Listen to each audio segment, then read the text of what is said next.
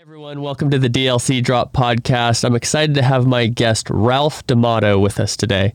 He is an original member of the Tony Hawk Pro Skater video game development team, worked directly with Tony for a number of years, and also produced a documentary on the video game as an indie film producer. He's going to provide some great insights today. Let's talk with Ralph.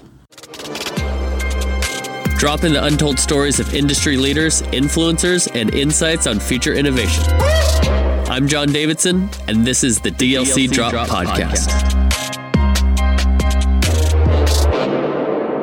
All right, my friend Ralph D'Amato, excited to have you today on the DLC Drop Podcast. Stoked to share your story, what you've done in the video game industry, what you've done in the film industry. Why don't you say hello to our audience? Tell them a little bit about you to get started. Hello. Thanks for having me, John. Appreciate it. Always love coming on these podcasts. You guys are kind of dominating the world with these things, so it's awesome. Trying. Yeah. Ralph D'Amato, producer of Pretending I'm a Superman, Tony Hawk video game story documentary. It just released just a few months back, and previously was a producer at Neversoft. Worked on the first 8 Tony Hawk games, which was pretty exciting. That's incredible. I know that Tony Hawk Pro Skater has definitely been a staple of culture.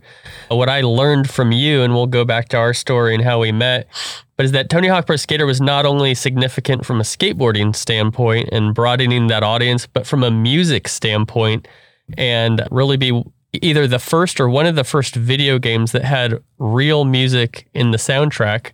Is that accurate? Am I stating that accurate for the audience? One of the first. There were a few other. There were a couple others that came before us. Street Skater was actually a skateboarding game that featured songs. I think it was from The Offspring and some other punk songs. There was an arcade game, Top Skater, that had some songs, some music, soundtrack in it. But for the most part, at the time when Tony Hawk came around, the video game series came around, it was still adding music into a home console video game was still kind of in its infancy stage. It was new. Part of it was technical. You're working on a CD, you're burning CDs on PlayStation 1. So in Nintendo, you had a memory card that got filled in, pretty quick. So you had constraints on what kind of content you could add. And part of it was, I don't know that the genres of gaming, there were genres that could definitely fit with it, but there was so much electronic, just 8-bit music and stuff that filled in that gap. So it wasn't as necessary. But with skateboarding, you definitely have to get the feel, and sort of the feel and the vibe of skateboarding is the music that comes along with it. And that was an important part of the video game for sure.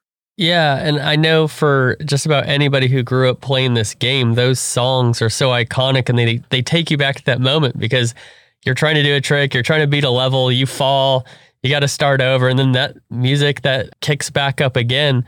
So I know that was incredibly beneficial for the artists whose music was involved in the video game.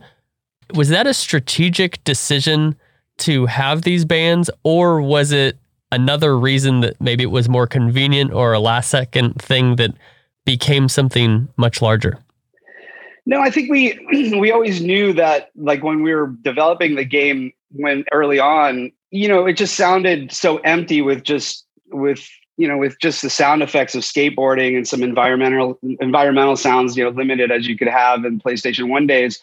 So it definitely filled a gap and gave you that feel. So I think music was something that we wanted to add from the get-go. Once, the first track was added in, and, the point you bring, I think in the first game we had, maybe 9 or 10 tracks. So it was a repetitive thing. You're playing hours and hours and hours of this video game, and you're hearing the same 9, 10 tracks. So that's why these things kind of got burned into your memory along with the video game. And so, even for me, when I hear specific tracks that come on Spotify, I'm like, whoa, it just takes me right back to where I was when I was, when we were making the game or at that particular time of development. And so I'm sure, I know the same happens. We've heard it from people, that it happens with them. They kind of get the music kicks in, and it's this nostalgic feeling. And, that's why even in the documentary, music was so important to us to have that actual music. I don't think it would have given the same feel having, just a different variety of songs that didn't give you that experience. Absolutely. I think nostalgia, I think senses connected to nostalgia. I think smell and hearing are two of the things that really bring those things back. So before we get too far into it, I want to share with the audience how you and I met, because I think there's an interesting story here. And I don't know, maybe some lessons learned about how connections and opportunities can come from just about anywhere. And so I'll share my version, and then I'd love to hear yours as well. So I was at the marketing arm, which is a global agency headquartered in Dallas. And I was a producer in their content studio. So I'm, creating campaigns and commercials for AT&T, Nissan, State Farm, GameStop, etc. And later that I was put on the GameStop team and then went to GameStop. And that's kind of a big, launch in my career, as a lot of people know. Yeah, absolutely. But I remember vividly sitting at my desk in the content studio at TMA, and I was on the Ride Channel website. And that's where I would go every day to look up the most recent videos and everything. I remember seeing Tony Hawk Pro Skater documentary announced. And I was like, man, I remember growing up with Tony Hawk Pro Skater. Obviously, I've been a skateboarder since age 11, sponsored rider since 14. I skated with Riley Hawk one time when he was like 15 years old at the Morro Bay skate park. And I reached out to you and I said, hey, dude, I'm a skater. I'm a producer. One of our clients is GameStop. If I could help, I'd love to. And then from there, we developed a friendship. We went back and forth on, hey, how can I help you here? I went to GameStop. We tried to get some funding unsuccessfully, but I was successfully able to connect you with the Barracks, which became a key partner and enabled a lot of these relationships for you to bring people in. But what was your side of that story? I'm super, super curious. Yeah, no, I mean, if I recall correctly, you reached out to me via LinkedIn. Is that? Probably. Yeah, I think you hit me up. You messaged me on LinkedIn. Yeah. And that's sort of the way the film was. There's a lot of that serendipity. I got in touch with a lot of people once we did that Indiegogo campaign. It put the word out there, and then we were getting hit by a lot of different people. And I got that message from you. And obviously, you worked at GameStop, and that we were looking for funding. And what more natural of a sponsorship than that? But that didn't work. That didn't work out. All good. Everything was great. But then we started talking, and you had a contact over at the Barracks, which was another great connection. I was looking. Ludwig and I were looking and thinking about places that we could actually do all of these interviews.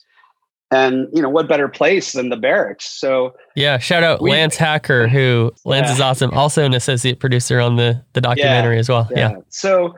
I mean, through that, you and I just started chatting back and forth. You connected me with Lance.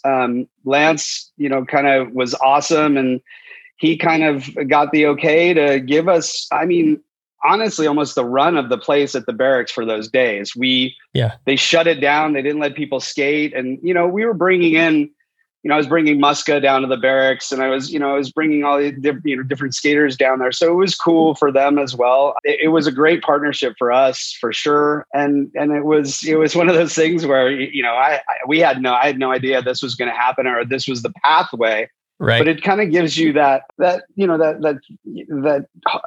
I don't know if you've seen the meme where it's like, the direct path of success, what you think is a straight line, but it's really this like just all over the place. And for sure. You can't plan stuff like our relationship. It just happened. You saw this thing on the Ride Channel.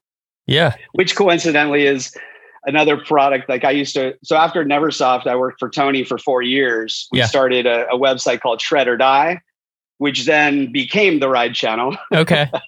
So that all spawned. So through that, you saw this, you reached out to me on LinkedIn. I mean, and to be honest, that's how the entire film relationship director producer between Ludwig and I happened. He was a content creator on YouTube, and I saw one of his amazing documentary, esque videos of the history of the Tony Hawk video games. And I shared it with a couple of the developers. I shared it with Tony. He had already seen it. And then I was like, my wife was like, you should reach out to this guy. And I did the typical, like, no. And eventually I did. And that sort of started our relationship over the course of the years. So I think the one thing is, you never know where these connections, where contacts and where different relationships might lead. Yeah. So in my opinion, I try to, until it's something where, it's obvious, oh, this person's just looking for something to buy or sell or something, Right. But with you were just really honest about, hey, I'm really passionate about this. I could tell your passion, and I like surrounding myself with passionate people that are passionate about the same thing I'm working on. And yeah, I could tell you were, regardless of the fact that the GameStop thing didn't work, whatever, you were still in the game and wanted to help. And so I was totally appreciative of that. We gave you an AP spot on the film. And thank you. Honestly, it was a huge help to the entire film, along with the fact that, not only did the Barracks let us use their facility, I don't know how much of this I should actually put out there, but they actually even let us use their Red cameras. I mean, we used Incredible. all of their their equipment. So, the film was shot on Red because of that relationship that, you reached out to me on LinkedIn. That's how it started. That's awesome. And I think there's a, broader story to here of resourcefulness and also being like communities first or others first. When I look at, you're an indie film director, and that's a lot different than producer. being producer. Lidvig's a director. Yeah, he'll hate it if I call myself a director. My mistake. Sound guy. Can we cut that out? Ralph is an indie film producer. Yeah. There we go. And that's a lot different than being part of a major studio and everything, right? And I think it's probably a little bit similar to startup life, where a lot of it, there's no book, to tell you exactly how to do it. It's all about how can you find ways to get things done. And then I think the other lesson here is, and I try to do this as much as I can, and it's enabled me to build a great network and be valuable to a lot of people, is all I knew is that you were doing this film and I wanted to find a way to help you. And it took a few years, but fast forward, now I have this AP title and I have my name's in the credit of this amazing documentary on Tony Hawk Pro Skater. And that's a bucket list thing for me, And so something I can build on. Item. Yeah, it's a forever item. It's never going to change, And Absolutely. it all came out of your passion of that subject matter. And you decided to do something as easy as just, type up a message to people. So I totally encourage people to do the same. Like if there's something you're passionate about, reach out to them, Yeah. You never, they could be just as passionate as you are. And it just becomes this, this mesh, and it's this huge launch pad of what you want to do. Another big example of that with the film is with with the skaters. I had relationships with a lot of the skaters over the years. I worked with them over 8 years. So getting Tony and Cab and Muska and these guys to sit down wasn't that difficult. Once I got the schedules, obviously getting everybody's schedule was a challenge. But once they were all No cool. doubt. They were all they were in the game. Whereas like the musicians that I reached out to, I had no contacts with any of them. So I started off with the info ats a lot of time on their webpage. And they were passionate about the Tony Hawk series because, Bad Religion, they got a lot of plays off of the fact that, and a lot of fans off of the fact that the song Primus, same thing. And yeah. I mean, Goldfinger for sure. It was, and if you watch the doc, Feld even says it was the launching pad of his band. So it only took that because they were passionate about the same subject and they knew that I was, doing this thing. So even though I just dropped a random, hey, I was a producer on blah, blah, blah, blah, blah at their info at page, I got responses and it ended up with getting booked. I was going to go interview Les Claypool if we had enough budget to go up north, but that'd be incredible.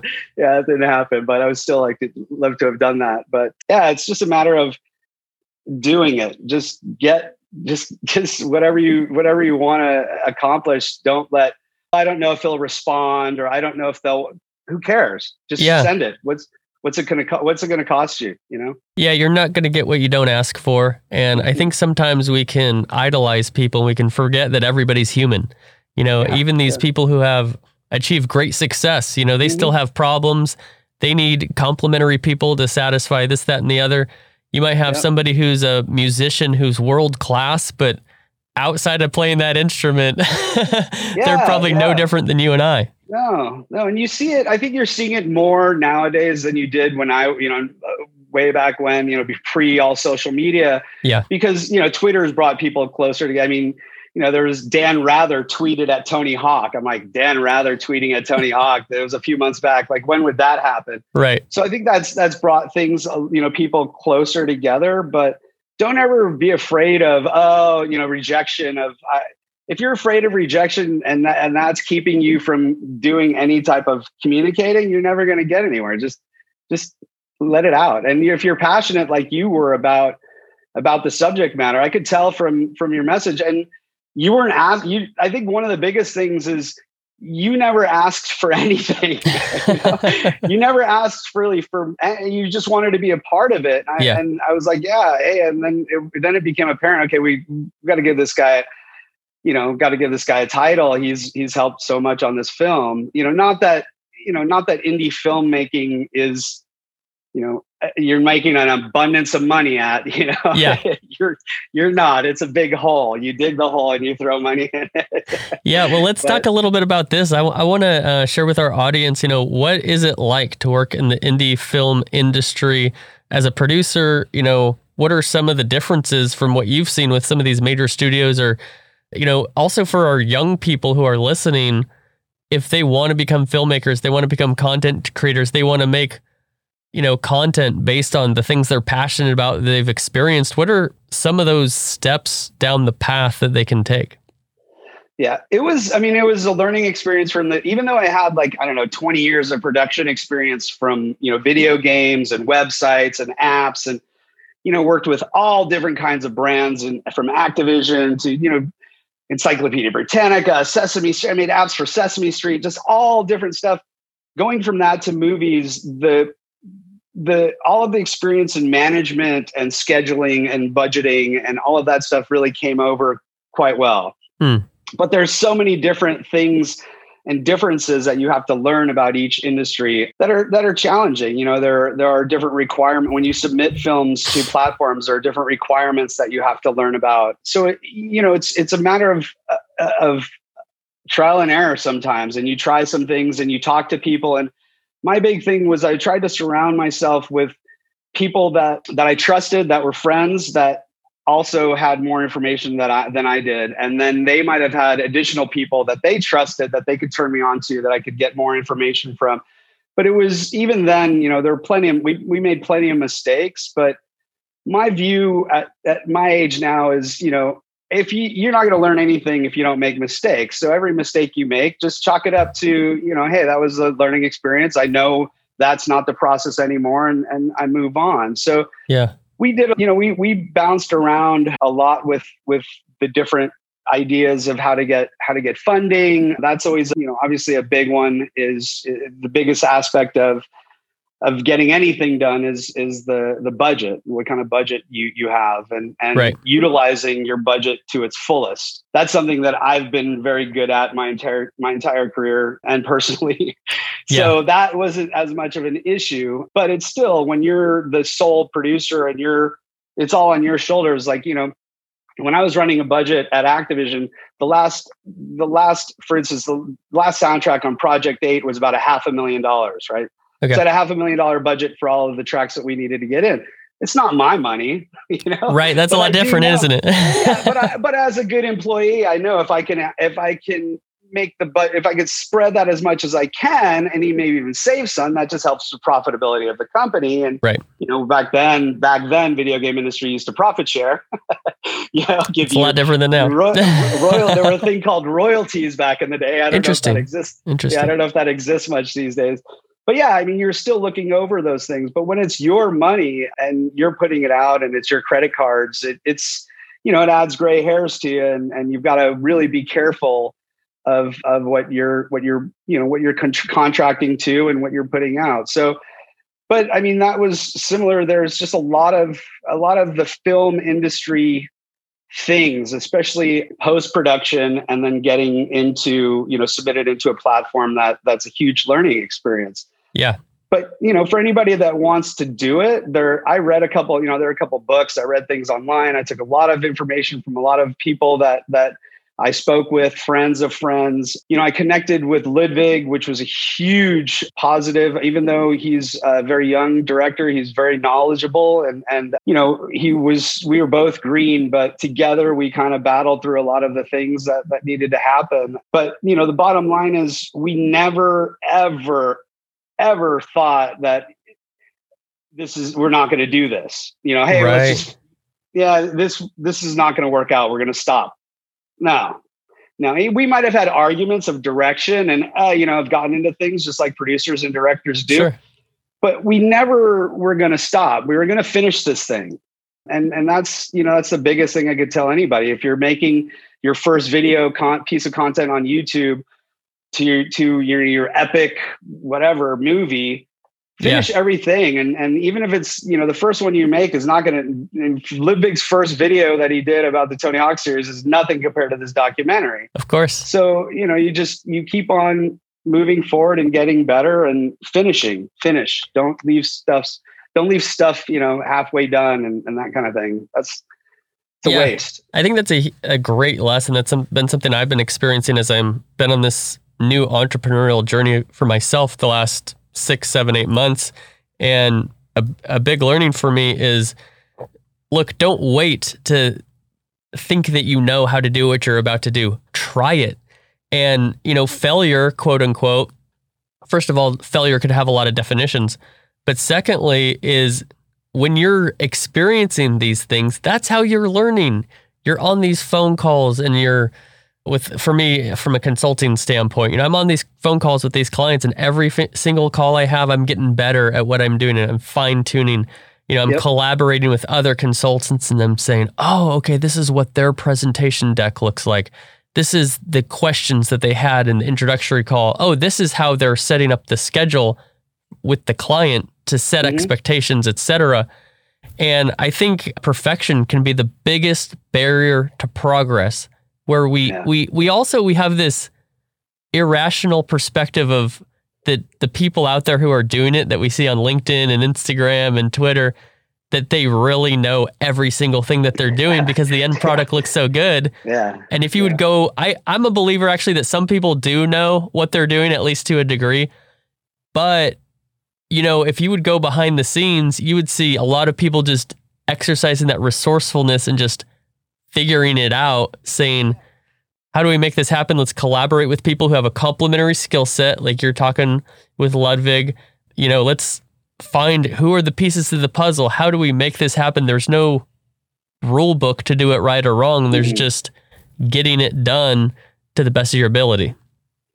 Yeah. And I think I definitely consider myself somewhat of a perfectionist. I like getting things like in their own my own, my wife will tell you I got a little bit of the OCD, but as a producer, you have to come to the end of a project.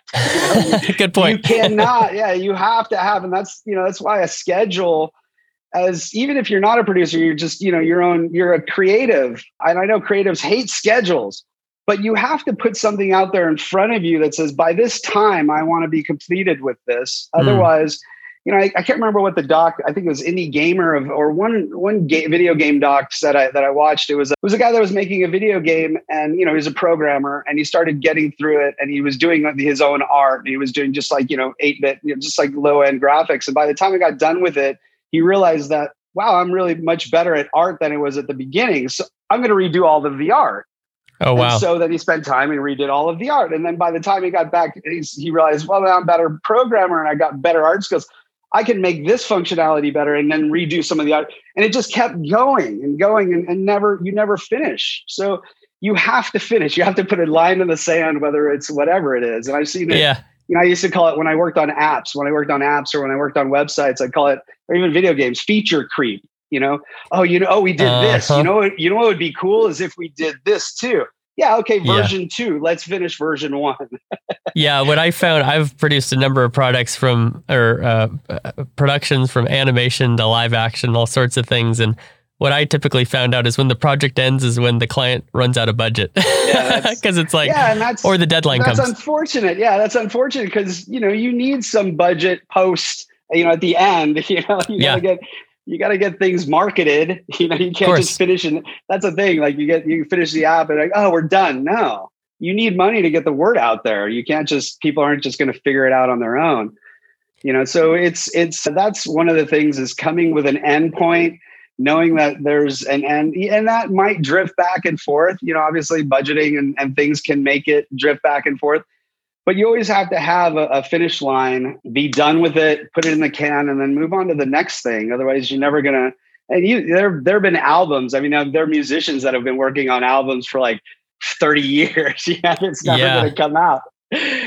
So Dr. Dre, I'm looking for that album. I mean, what's the use? What's the use? It's like share it with people. But there's also that, fear of, I share it and they're not going to like it. Well, then why'd you even start the project? Absolutely, man. That's been such an eye opener for me because over the last 7 months, I put out content almost every single day on LinkedIn. And it's a number of things. It's not about me. It's about the community, which I think is important. I was really hesitant to start my own business because I didn't want to be this self-promoter. I didn't want it to come off like, I think I'm awesome or I think I'm great or something. And what I realized through the help of a coach is if the content is about the community and it's really helping people, it's not something that comes across as prideful and arrogant and things of that nature. But when you're putting out any content, whether it's that consistently or just a big feature film documentary like you did, well, you're putting yourself out there. You're opening up yourself for criticism. And one thing that I realized is my satisfaction on the content I put out there, and I want to get your take on this, the satisfaction of the content I put out there is not based on the response of the community. It's how beneficial I feel it is and how strongly and passionately I feel that this is a message that needs to be shared with the people I'm connected with. Yeah, I think that's super important. I mean, that's at a point where I don't care about views. I'm fulfilling my stuff. That's right. And I think if you do that enough, if people see that passion and then it becomes, then the views come, I think too often people are just concerned about, I only got 100 views on that last thing or 50 views on that last thing. I'm going to give up. Well, okay. So what about the next thing? So the next time you hit any kind of wall, you're just going to throw in the towel. There are top-notch content creators that miss, and their misses obviously are still hits for most people, for sure. but they miss, and it just happens. But I think if you stay true to what your message is and what your passion is, eventually you're going to find an audience. Providing there are people that are all you have. And I think in this world, regardless of what you do, you're going to find an audience for something. So that's right. It's just, I think keep it going. Don't get discouraged. You never know that next thing that you do could be the viral hit that sets your name in there, and you're on your way. So that's kind of been my career, my entire career. I didn't start off as a producer. I started off out of college as a sales guy. I was, professional sales. I did sales for a variety of different companies, from computer hardware back when 1 gigabyte hard drive was $1,500 to I worked for CompuServe and did network service. I'm really aging myself. So like that career, my first 8-9 years out of college was what I thought I was going to do, got completely changed from a phone call from someone that said, "Hey, I know you like video games. I know you're a huge video game user. I need some help in managing some projects here. Do you want to come and help?" And I was like, yes. Yeah, absolutely. I'm a big believer that there's no such thing as a big break, but there's such a thing as a breakthrough, meaning that you never know when it's going to happen, but it's the result of consistently over time taking these steps. And at some point, doesn't mean everybody's going to be financially successful or a millionaire or whatever, but whatever your definition of success is, if you keep at it consistently and you're self-aware, you adjust where needed, it's going to come sooner or later. But two things that I really want to make sure that we cover on this episode, because I think it'd be super interesting. The first thing is, and we can tackle these whichever order you want, but the first thing is, I know that Tony Hawk Pro Skater was a little bit of a surprise as far as what a hit it was. So I want to hear a little bit about, being on that original team, and as the game grew. The other thing I want to hear about is, what is it like to work for the Birdman himself, Tony Hawk? Because I know it's always interesting to have that inside perspective. Yeah. So the first one, we were pretty heads down on the video game throughout development, and Activision really left us alone completely. And there was never any, Activision wants this, because the game itself wasn't really supposed to. I mean, it was just supposed to be a small video game. It wasn't supposed to do that many sales.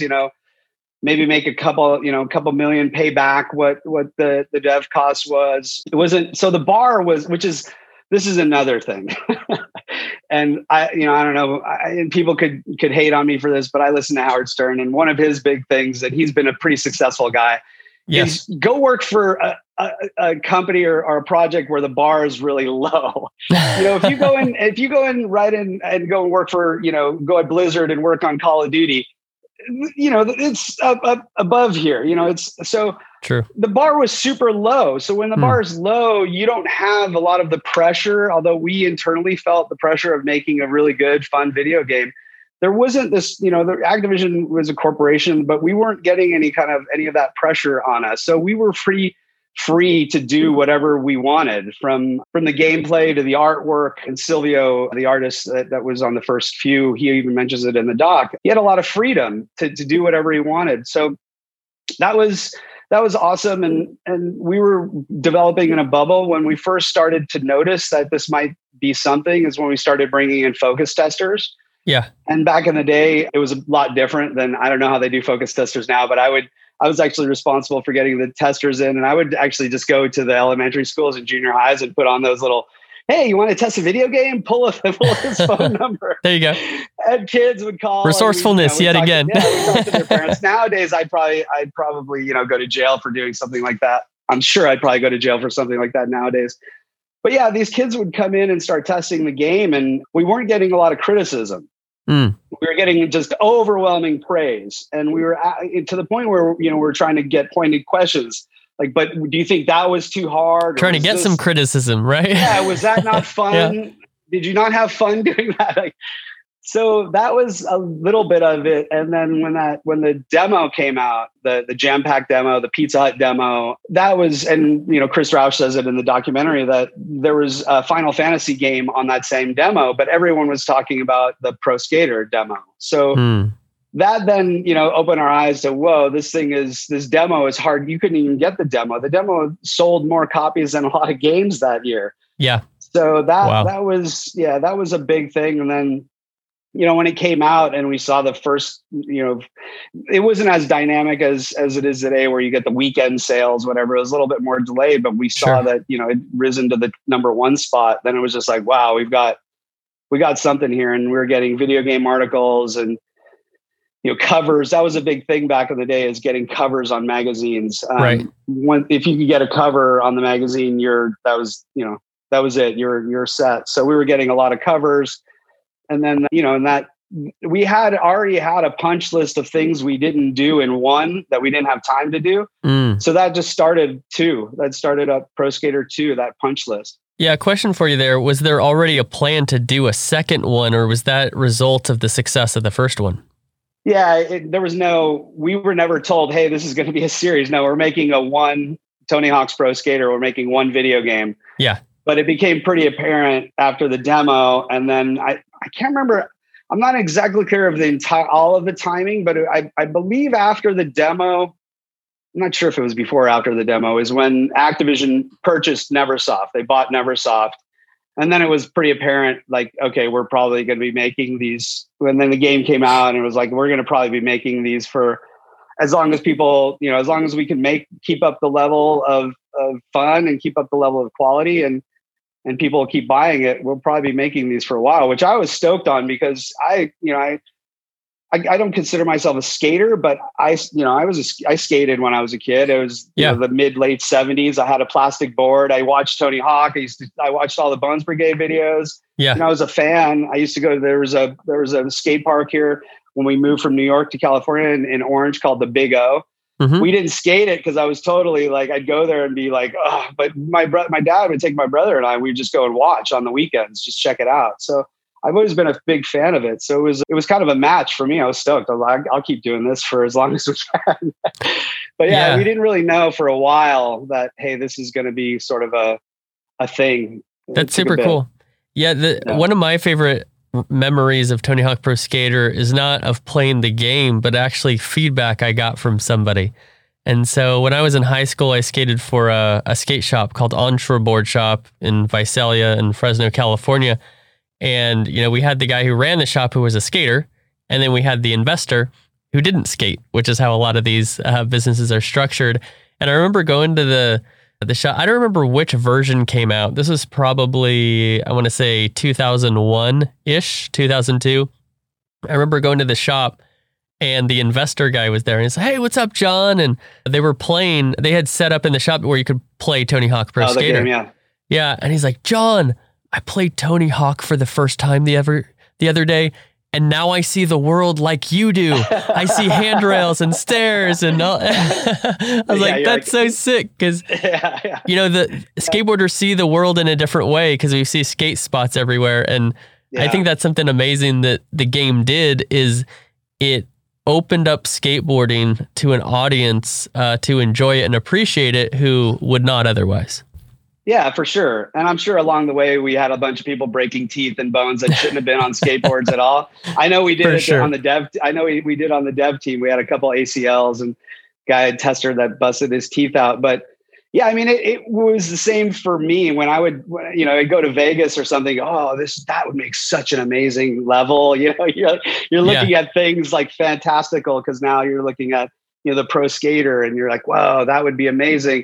And now you see kids doing some of these things that would never have been thought of back, late 90s, especially a lot of the grind tricks and combo grinds and just insanity that these tricks are. I mean, my nephew, he just turned 18 and he is at his level of skating now. If he was a skater back when I was making the game, it'd be like pros wouldn't be doing these tricks. You're not doing like, kick flip, 50-50, heel flip out. I mean, that's just like, it's standard. I'm like, standard? What are you talking about?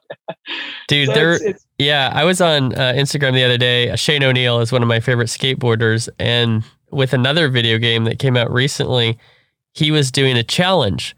And it was basically like, okay, do this trick in the game and then film yourself doing it in real life. Yeah, in real life, yeah. And it's so insane how much skateboarding has progressed that I think one guy did a crooked grind, nollie flip in the middle of the ledge and then landed crooked grind again and popped out. And it's like, bro, I don't know if I could do that in the game, much less that's like, in person. Those were Costin tricks back in, Minik Mahdi, like out of that video. When you saw that, you're like, oh, whoa. And now he sends my nephew sends me videos and I'm like, are you sponsored? Do you want me to help you? No, I don't want to sponsor. I'm not interested. I'm not good enough. Donkey. Like, I'm like, are you crazy? And he sends me videos. I sent a couple to like Cab and Tony and then they'll send me, whoa. And I'll send it back to him. Like, look, these guys think you're good too. And he just doesn't care. He's just skating for his own enjoyment, his own fun. He's like, good for him though. Yeah. But he's super good, and it's amazing, just like you said, how much it's really progressed a ton. It's amazing. I'm so glad that I was born and started skating when I did versus now because it's so gnarly. Now I'm man, it is. Being able to jump down a 10 stair and do a couple flip tricks got me a certain way. You see some of the stuff like Jaws is doing, bro. Man, I don't understand. I love the guy, but I worry about him. I know. I honestly, knees. Yeah, I think being a pro skateboarder might be the hardest way to make a living. And, I had limited success. I'm actually kind of glad I had some injuries and I wasn't a little bit better to take me further because you see some of the behind the scenes of these videos now and you got homeboys standing at the top of a 20 stair handrail looking down it with the filmer telling him, okay, these are the tricks that have been done. Backlip, Smith grind, crook. Yeah, you got to do insane. You got to flip in if you want to make the magazine cover. It's like, Oh it's my insane. gosh. Yeah, it's nuts. I mean, and you mentioned working for Tony, I'll segue to when I was working at Please. Tony's, Jaws came over and he ollied off the vert ramp, like off a 13-foot vert ramp it was a box. It was like a fun box. I'm like, yeah, what? you're not Like supposed to be able to do that. No. But I mean, you asked how Tony was as a boss. Tony was awesome. Obviously as a person, he's an amazing person. He'll give you the shirt off his back. I mean, he's extremely generous. As a boss, he knows what he wants, and he wants to get it, and he wants to, just like in his skate career, he wants to dominate whatever we're doing. And it's kind of a funny story. When I left Neversoft, I'd sent emails to, and this is another thing that I tell people, another piece of advice. I sent emails to everybody that I worked with hey, I'm leaving Neversoft. It was great working with you, from people at Activision to vendors that I worked with to all the skaters.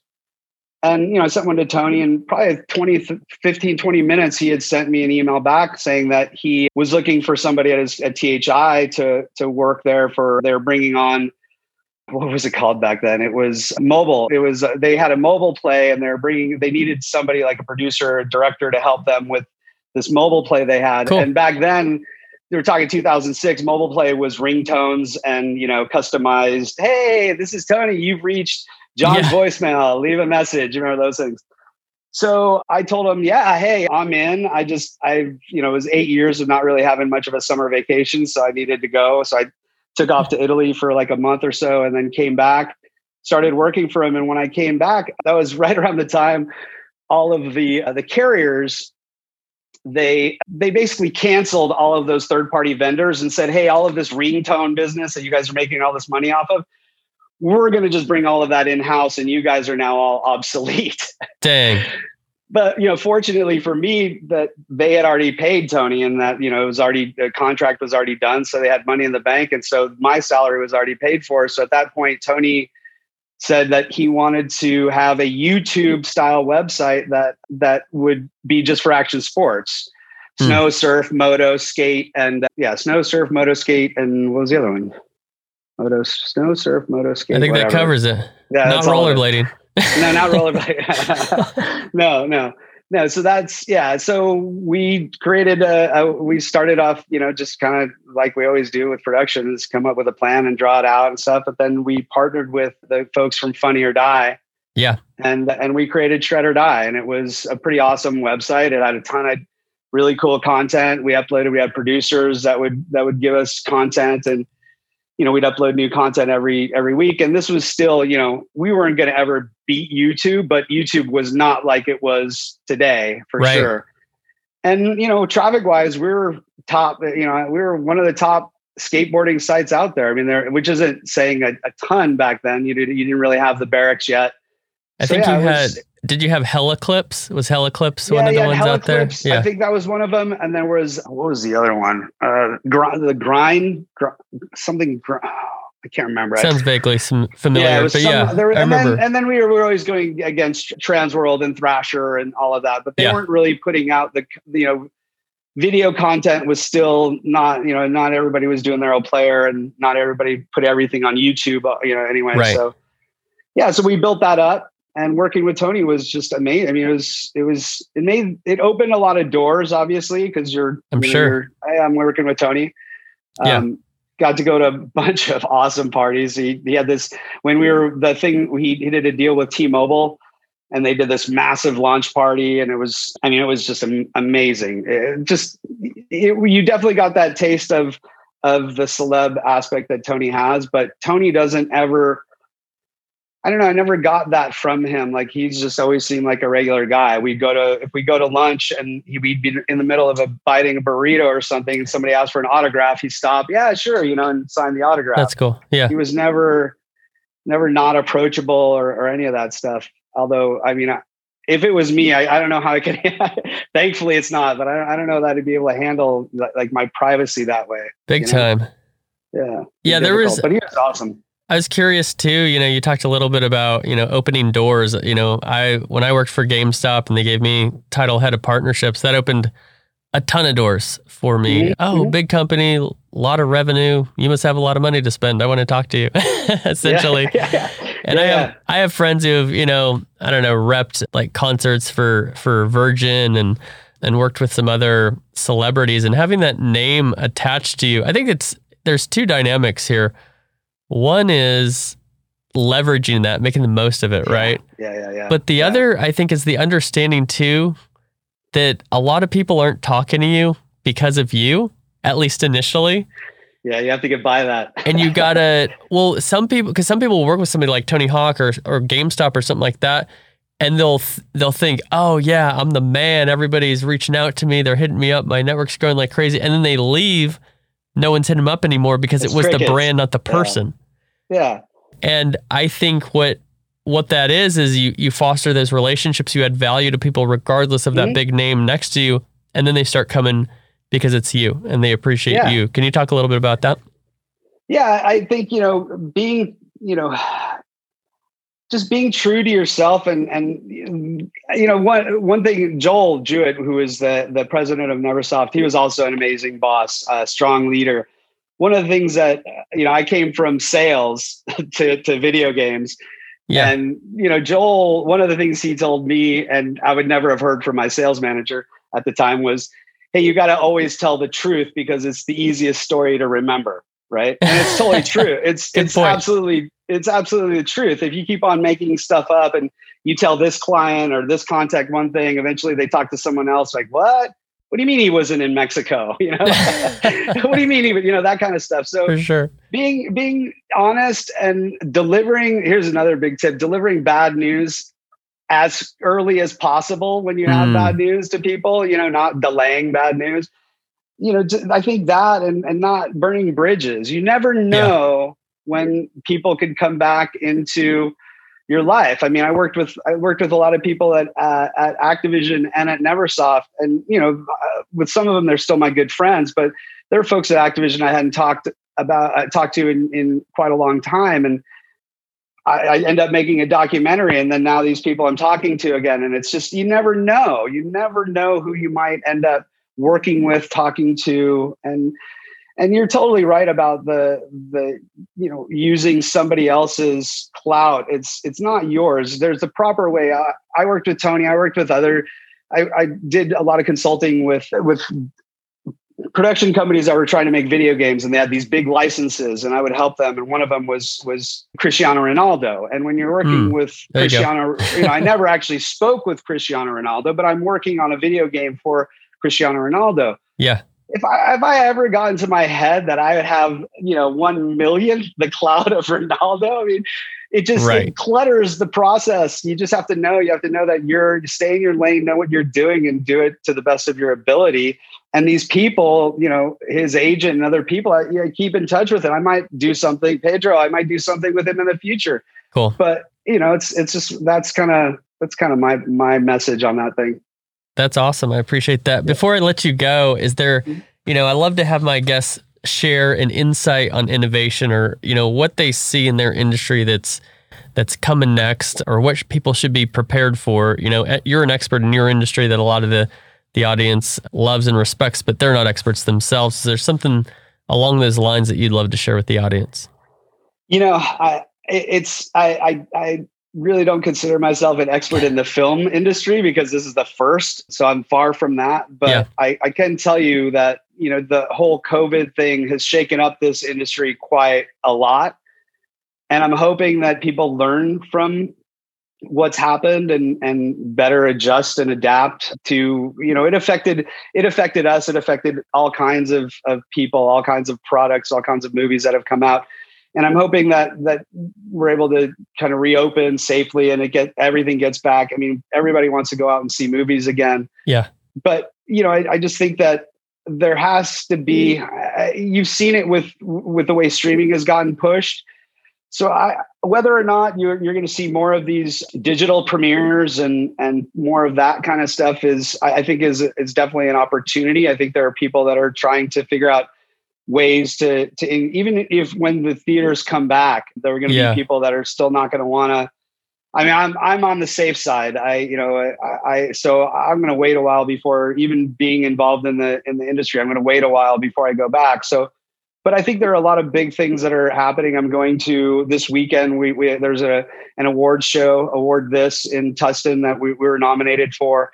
Cool. It's all going to be outside. It's at a drive-in basic area, so we're all going to be in cars and stuff. So doing unique things like that to take advantage of the situation that we're in as much as you can, I think is helpful. But I definitely think you're going to get more streaming opportunities and different kinds of premieres that maybe the public might not have been able to go to before, that maybe they can and interact with people they would never have had a chance to. I think it might have opened the eyes of people a little bit, hopefully. Absolutely. Absolutely. Well, before I let you go, I want you to tell everybody how they can get a hold of you. How can they watch the film? Anything else that you'd like people to know? Yeah, I mean, our website, thpsfilm.com, you can go there. It has a list of all the streaming services that we're on. You can buy the DVD. I generally tell people to go to Amazon, because you can get the DVD and stream it from there and just search for Pretending I'm a Superman. But our site, THPS Film, will have everything there. And we're expanding territories. COVID has also slowed a little bit of our, going out. Obviously, the filmmakers, if it was up to me, I'd one step, it'd be available globally, but I don't run that industry. Sure. Everybody has to have their own control. So of course we're spreading, we're going to be out in more territory soon. So just check us out. And if you want to check us on social media at THPS Film on all of the social media platforms, you'll get to us. Awesome. We'll definitely make sure to promote that. And, I personally appreciate you so much. And, just being a part of this thing that you've done has meant a lot to me. And I appreciate you also being here and part of the DLC Drop podcast. So thank you. Thank you so much for joining us. Yeah, absolutely. Thank you for this opportunity. And thanks for sending that message on LinkedIn. Worked out. Yeah. Yeah. Glad I did too. Yeah. All right, everybody, follow Ralph, thpsfilm.com. Look him up on social. Looking forward to talking to you again soon, my friend, and glad you could join us. All right. Take care. Thank you for listening to the DLC Drop podcast. This podcast is part of the Esports Futuri Podcast Network and produced by Innovation Media Enterprises. Make sure you subscribe on your favorite podcast channel and leave us a review.